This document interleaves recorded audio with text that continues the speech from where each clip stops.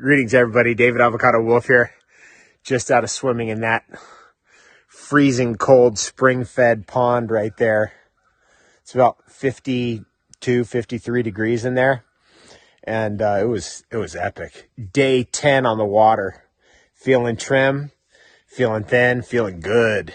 Feeling good. Going 14.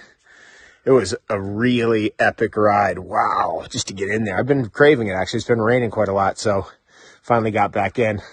And I'm going to just bring Groove in here. She's going to tell you. She's getting dressed. She's going to tell you how it was. Let me let her have a chance to do that. Anyway, cold dipping, what it does for you is absolutely fantastic. Best news ever. And Groove, what'd you think about today's dip? Because we haven't been in there for about, 4 or 5 days? Yeah. So that when I dove in, my body just went, and I just had to keep breathing, deep breathing, and swim a little bit, take my time, where this guy's way out there. I just went for it. I've been craving it.